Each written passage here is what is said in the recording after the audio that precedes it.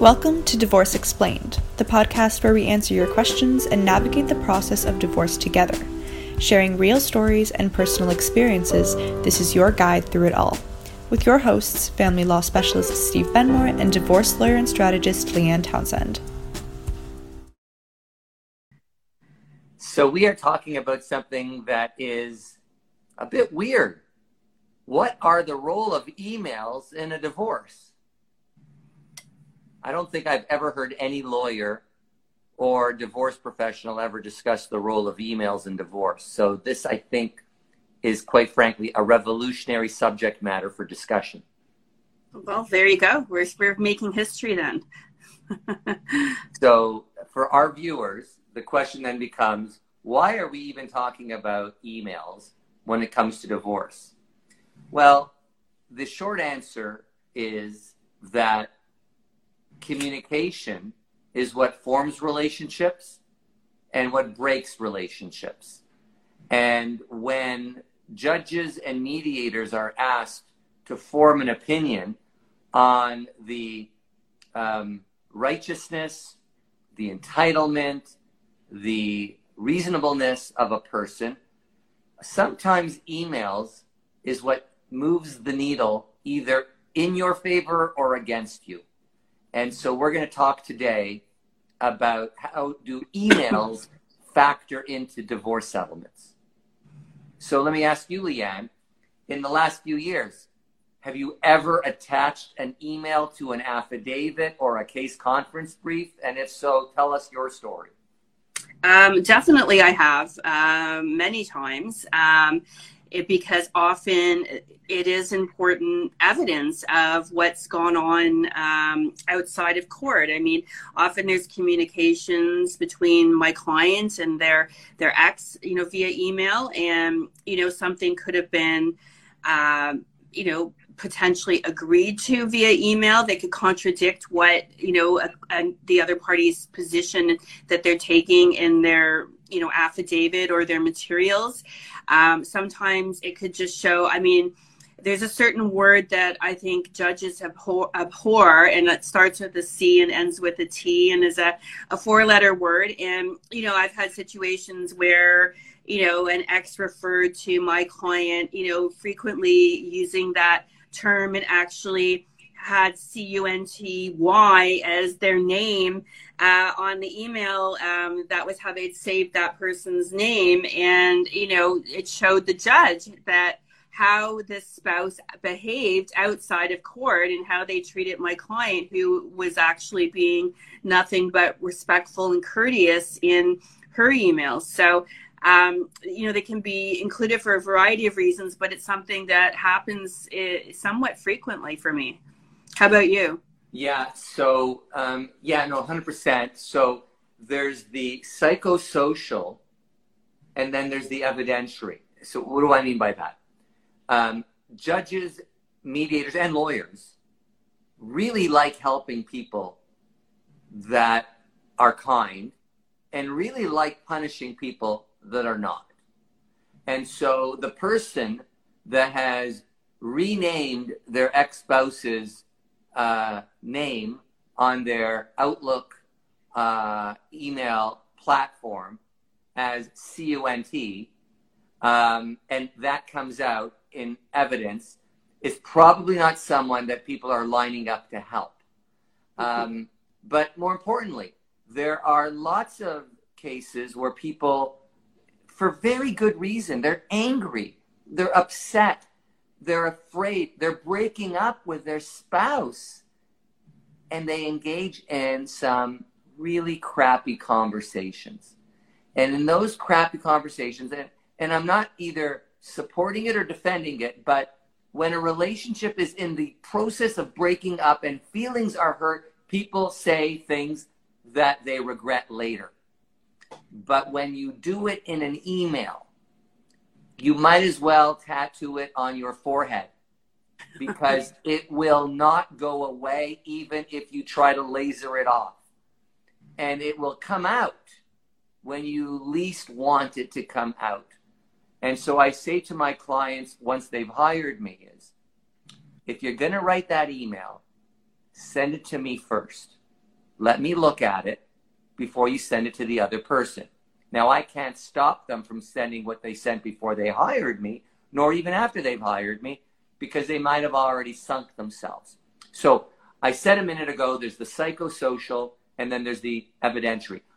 The psychosocial side of email communication is what I said a minute ago, that judges and mediators and lawyers help people they like, and they punish people they don't. And what you write in emails, particularly if you write some miserable, horrible, scathing type emails, that can move the needle on the psychosocial side. So don't do it. Send it to your mom, your brother, your friend. Don't send it to them. And definitely don't post it on social media. 100%. The evidentiary side is what you touched upon a second ago, where people will say, you know, let's not go through lawyers. If, you know, the kids will live with you and I'll pay you $2,000 a month in child support. Or, you know what, you keep the cottage, I'll keep the house. Each of us takes the mortgage with the house, whichever house we get. Or, you know, the business isn't worth more than $300,000 and I'll give you half of it. Something like that. So in early stages of divorce, people will write that in an email. And then 6 months, 12 months, 18 months later, while they're slightly more detached, more objective, they got legal advice, they found out things they didn't know before, they now take a different position. And then the other spouse pulls out that email and says, look, judge, look what she wrote when we split up. And now she's writing that the business is worth $10,000 when she says it was worth no less than $300,000. And so those are things that become part of the evidentiary record.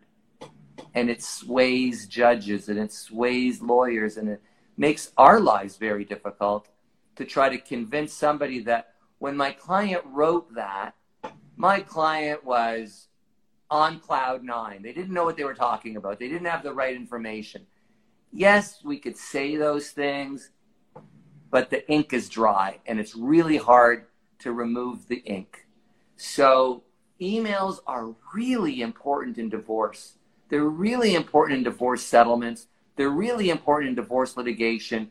And so I cannot underscore the psychosocial and the evidentiary role of emails. Be very careful.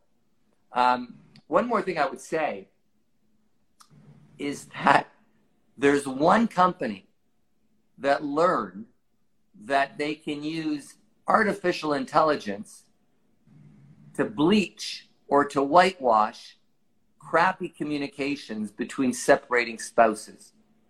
And that company is called Our Family Wizard. Our Family Wizard is a platform. It's a software company. It's for profit, based in the US, multi-million-dollar company. Their whole service offering is to create a platform, much like you know, a Google Share or an Outlook platform, for separating spouses to communicate about their children and to communicate about money issues. Well, they established, or I should say invented, this process called a tone meter. And if you type in there aggressive language to your spouse, it will remove some of the edge on your communication, much like a spell check does when we type in Word. Well, it's not foolproof, but it definitely reduces it so as to not cause as much damage in future reading of those communications as otherwise could. And the funny thing is, I was involved in a disclosure meeting last week where the spouses did use Our Family Wizard, and boy, were they harsh on one another. They were really exchanging some harsh language over the last year and a half. And the assessor from the Office of the Children's Lawyer, she herself was surprised that Our Family Wizard was, let's just say, inadequate in taking the edge off because they were so heavy on fierce language that even that software was not able to eliminate all of it. And it ultimately was used against both of them at the end of the day. Because in that case, the parents were really at each other's jugular. And they were writing really horrible messages to one another about the kids, well, about the other parent, through the platform that was supposed to be for the kids. And at the end of the day, the assessor had to decide which parent should have decision making.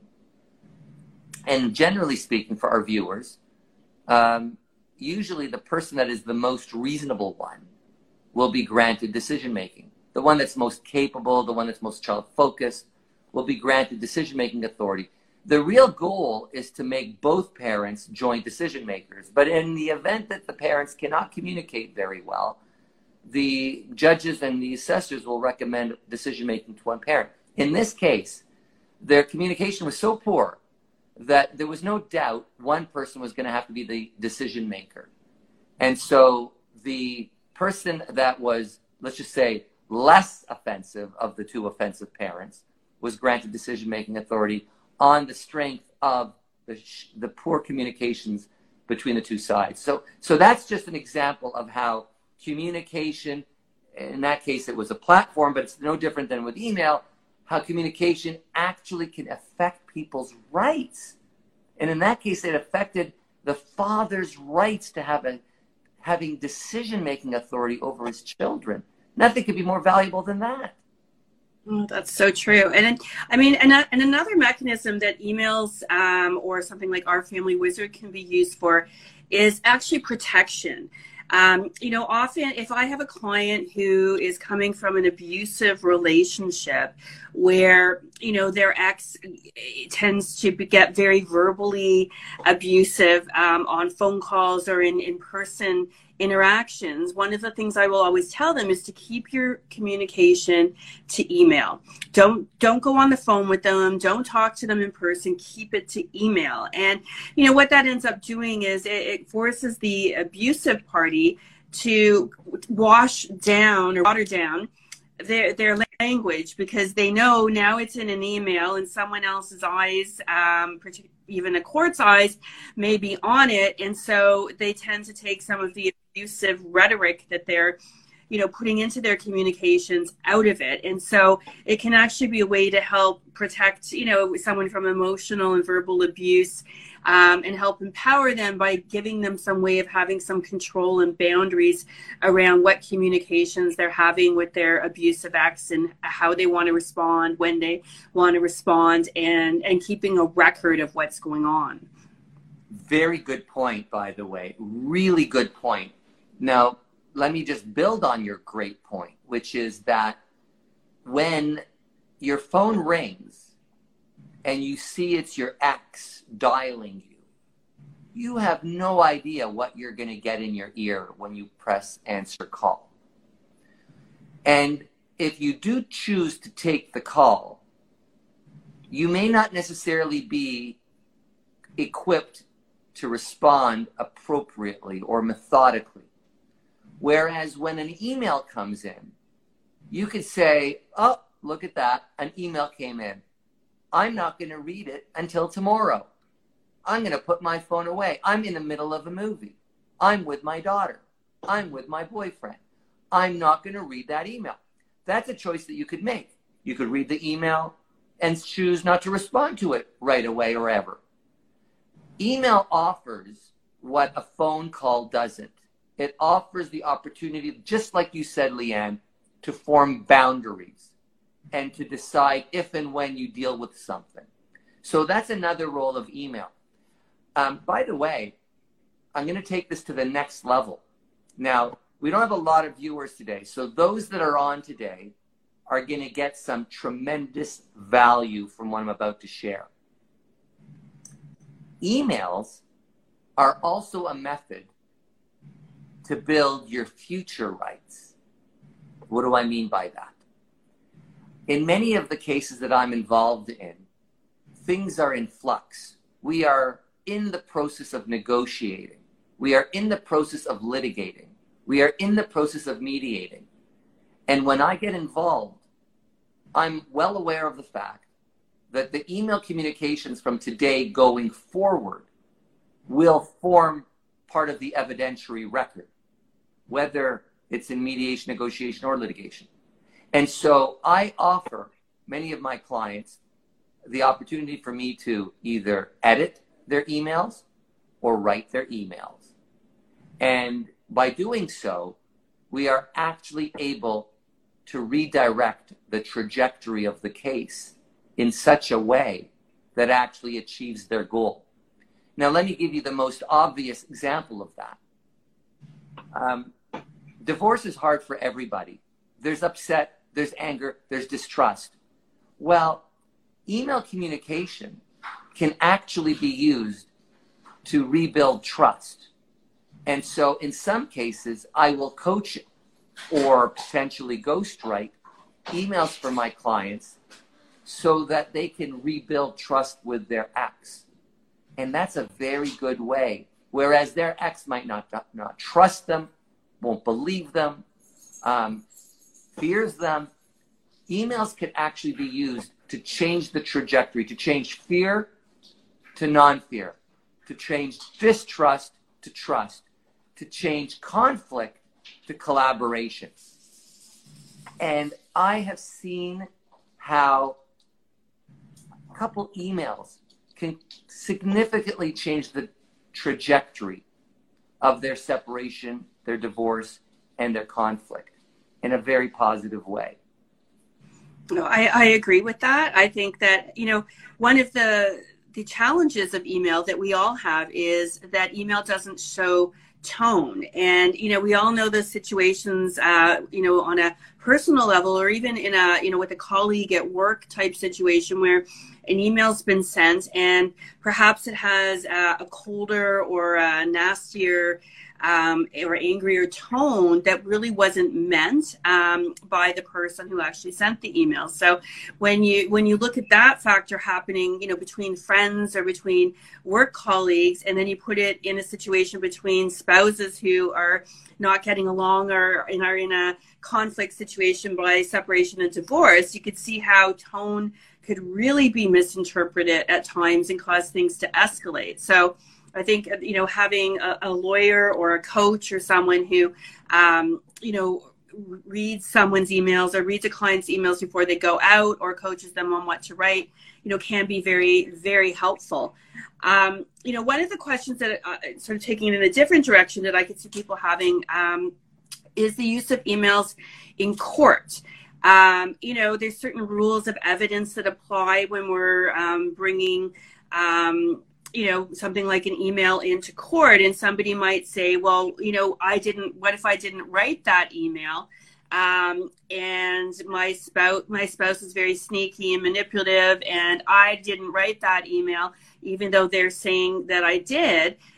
So if you were in a court situation, Steve, and that type of thing came up where the opposing counsel, perhaps presented an email to your client that was a nasty email and they said that they didn't write it. How do you deal with that type of situation? So we are in a situation where the role of IT professionals, cybersecurity do play a role in the field of evidence. And we've got cases where there's been fraud or manipulation to emails. So in situations that are actually in a court process, there are orders that can be obtained for the delivery of the data in digital format so that the metadata could be examined. The metadata is the data that's below the written data. Now, I'm involved in a number of cases, and I've been involved right now. I'm in the middle of another trial that was adjourned for a few weeks, where the role of the emails is actually very important. And there is allegation of manipulation to the emails themselves. And so in cases like that, we really do have to rely upon the people that have expertise. We went to law school. We did not go to engineering school, nor do we have any sort of knowledge of the email communication platform. But when a client says to me, I never wrote that email, or I never received that email. I know enough to be able to ask for the actual raw data. Show me proof that this email was sent or received. And in some cases, we actually go as close. You look at it under a microscope, and you see that the suffix was, .ca versus .com, or they added an extra period, or they put a comma in between the letters. Clearly, it was never sent or it was never received because it's the wrong email address. And so long as we disclose that and we show that to the judge, most judges do get that. And by the way, that's in cases where you're really looking at it under the fine-tooth comb. Now, with that said, though, there's a much larger question that comes out of your question, which is, are emails even admissible? And so the short answer is they are if they meet the test of, and this is the test from the Supreme Court of Canada cases of Abbey and others, is Mohan and Abbey, which is it relevant to an issue that the judge has to decide? Simply showing an email that somebody called another person a dirty name doesn't meet the test of relevancy. Is it probative? Does it prove an issue that the court is asked to determine? Is it reliable? And that goes to the point that you made about it being a fraudulently or manufactured email. So there are a series of threshold tests that need to be met in order for somebody to convince a judge that it is admissible. And by the way, one of the arguments against the admissibility is not only is it not reliable, it's not probative, it's not relevant. You could say it's meant to distract the judge. It's meant to smear the image of the other side. And so if you are in possession of an email that the other side is wanting to disclose to the judge that makes your client look bad, like your client may have said the C blank blank T word in an email, you can argue strenuously that it's not relevant. It's not probative. And if we lawyers were to now deliver to judges all of the communication between separating spouses who were arguing, who said nasty things, who used poor judgment, who were accusatory, I mean, the judge's role is not to measure the behavior of people while they're going through the worst moment of their life. And so it's not helpful, it's not relevant, it's not probative, and it might not even be reliable. So that's a way of actually avoiding the admissibility of a horrible email communication. Yes, often it can result in a distraction from what the real, legal issues are. We're just getting into this, diatribe of, nasty emails back and forth between the parties that really, at the end of the day, is not, probative, nor is it helpful to the judge in deciding what, the ultimate legal issues that are at play in the trial. And so, and in a lot of these cases, judges are very aware of the nature of high conflict family law cases where there's a lot of he said, she said, and, they're both saying entirely different accounts, are accusing each other of abuse and each other of bad conduct. And, as you just mentioned, Steve, it's not a competition, to see who is the worst person, because that doesn't necessarily matter to the legal issue. I mean, whether someone's entitled to, spousal support or what the equalization payment should be, it doesn't matter if, one person is a nastier human being and less likable than the other person. What matters is what goes to the heart of the legal issues, and these nasty email exchanges may very well have nothing to do with that. Yeah, and there's that concept also of, people used to call it drunk texting, right? Somebody sends something stupid in the middle of the night, and that it completely damages their case. When you've got legal counsel, when you've got a support system around you, friends, family, therapist, coach, spend your energy getting the right advice and limit your communication with your ex-spouse, because there's a good chance poor communication will very much lead to poor results and a poor divorce settlement. And none of us want our clients to suffer from any of the above. And one way to avoid that is to listen to some of the tips that you and I gave our viewers, but also to be very aware of the use of emails as evidence to prove something that you probably don't want the judge to believe. So with that said, I invite our viewers to take to heart the role of email, text, and social media communications as they're going through their difficult moments in their divorce, and to be careful to not accidentally or unintentionally give the other side an upper arm in their divorce settlement by saying something that you shouldn't otherwise say. Yeah, great advice. Well, thanks, Steve, and thanks to our listeners for tuning in. We'll see you here next week. Thank you, Leanne. Bye-bye. Bye. Thanks for tuning in to today's episode of Divorce Explained. If you enjoyed it, don't forget to head on over to Instagram and follow at Steve Benmore and at Leanne Townsend Life for more. And if you're looking for specific divorce services, you can visit benmore.com and leannetownsend.ca. We hope today's episode made you feel informed and inspired as you move along through your divorce journey. Tune in next week for Divorce Explained.